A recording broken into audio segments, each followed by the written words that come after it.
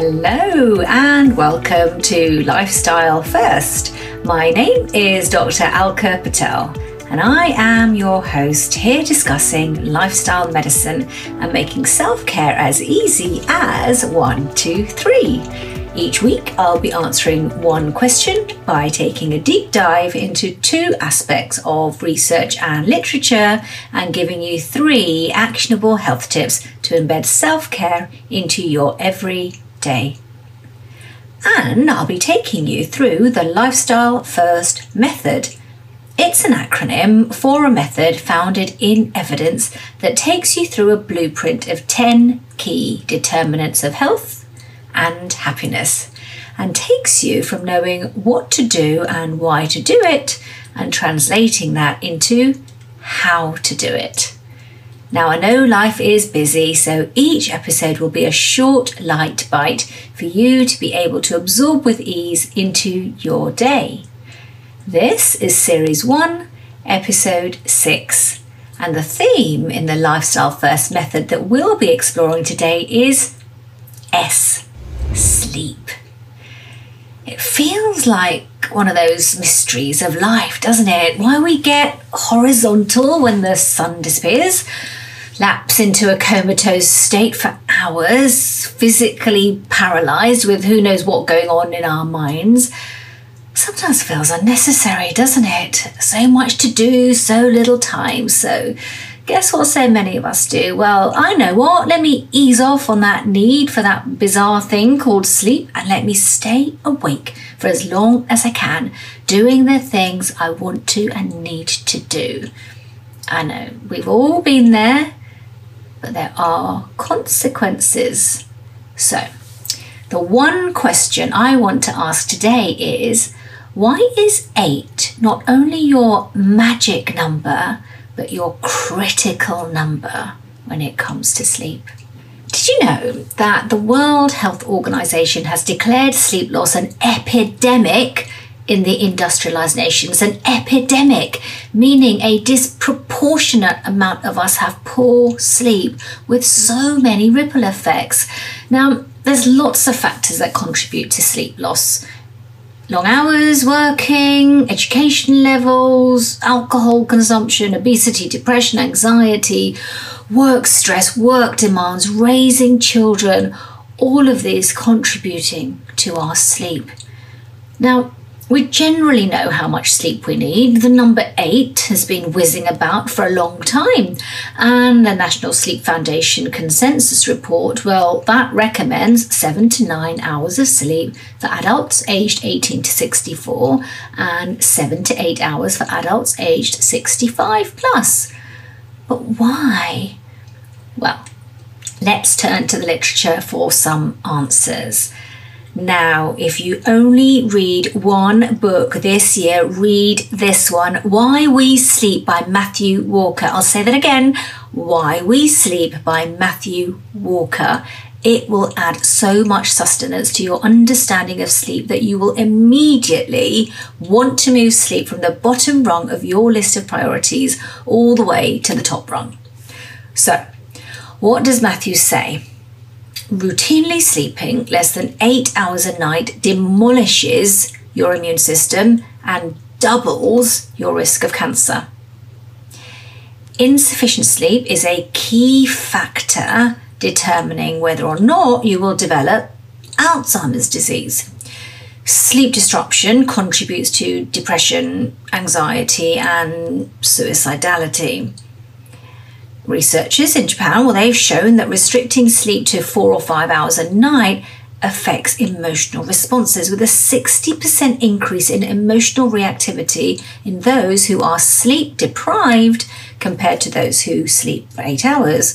Yes, you are more irritable, angry, sad, and tearful if you don't sleep 8 hours.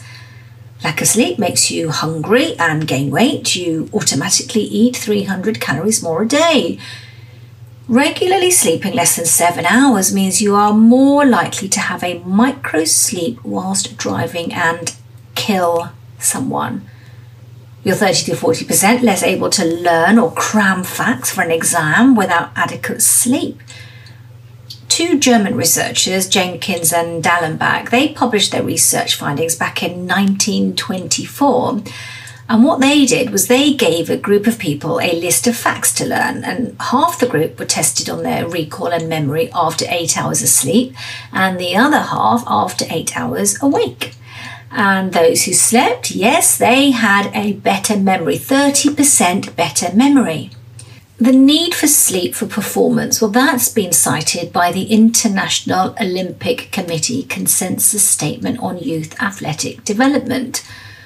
Why would they cite sleep? Because they found that anything less than 8 hours sleep, and in particular less than 6 hours, that results in physical exhaustion 10 to 30% quicker than after 8 hours of sleep, and injuries are massively increased. Less than a 35% chance of injury with 8 hours of sleep, more than a 70% chance of injury with less than 6 hours sleep. That's double.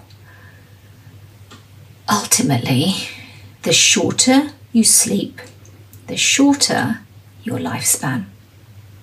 Let's have a look at a second piece of literature.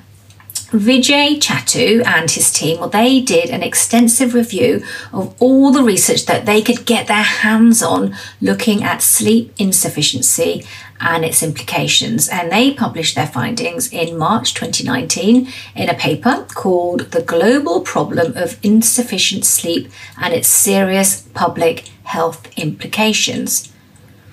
And here are their findings of insufficient sleep. Insufficient sleep contributes to erratic behaviour. Suicidal risk goes up. Irritability, moodiness and frustration are common. Microsleeps with brief mental lapses, they occur more often. Car accidents and fatalities occur. Attention lapses, they affect planning, coping and problem solving. Academic success, yes, that's affected, and there's more susceptibility to infections, particular upper respiratory tract infections. There's more weight gain, more diabetes, more high blood pressure, more heart disease. So there you have it. Your answer to why 8 hours sleep is not just a magic number, but a critical number. We sleep for so many functions. There is not a single organ which is not enhanced by sleep or impaired without it. Its function is linked to our ability to learn, our ability to make memories, to make logical decisions. It lets us navigate our social and psychological challenges. It resurges our immune system. It fights malignancy. It helps prevent infection. It retunes our metabolic states and regulates our appetite, controls our body weight, maintains our gut health and our gut microbes, and on and on. It keeps us alive. The impact of not sleeping one night far outweighs the impact of not eating one night or a day, or not exercising for one day or one night. The single most effective thing you can do to reset your brain and be ready for the next day is sleep. 8 hours is non-negotiable. So now, here is the part I most look forward to. Your 3 health hacks, your 3 activating actions, your Lifestyle First prescription. And today I'm prescribing you sleep. So, number 1, find out if you are sleep deprived with these 3 very simple yes or no questions. If I don't set an alarm clock, I could easily sleep past it. Yes or no? I feel I need caffeine before noon to function at my optimal. Yes or no? I wake up tired and could happily go back to sleep before 11 a.m. Yes or no? If you answer yes to any of these questions, then you critically need to retune into your body's natural sleep rhythm. So how are you going to do this? So number 2, set an alarm to go to bed. May sound odd. I mean, many of us are so used to setting an alarm to wake up, but an alarm to go to bed. actually having a fixed bedtime and a fixed wake up time is a very, very good way to reset your body clock. Consistency is key. And stick to the same times at the weekend and weekdays. And if you are tempted by that lie-in at the weekend, don't let the difference between weekday and weekend wake-up times exceed a 2-hour difference. And number 3, change your work culture. Are you working late into the night? Are you responding to work emails after you're home from work? If so, then it's time to change the culture. The hour or 2 before you go to bed has a profound impact on the quality and quantity of your sleep. So avoid working at home past 8 p.m. and use this time instead to develop a more relaxed evening routine. And if your boss, if he or she insists on immediate responses at whatever hour, then perhaps ask him or her to listen to this podcast and remind him or her that your productivity and creativity and reasoned thinking will be significantly enhanced with 8 hours of sleep. And that concludes today's episode, making self-care as easy as 1, 2, 3.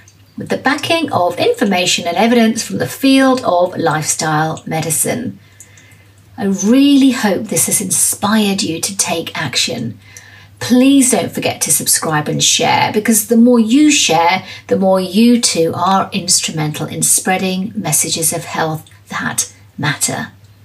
And of course, please do leave me comments, ratings and a review so that I can continue to provide you with credible, motivating, thought-stimulating and practical information that lets you shape your health and be the author of your own health story.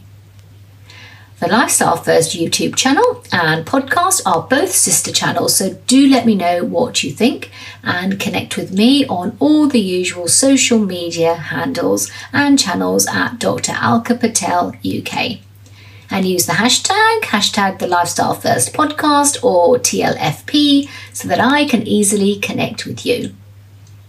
And if you want to know more and access show notes and free resources, then just head on over to my website www.dralkapatel.com. I look forward to welcoming you back next week.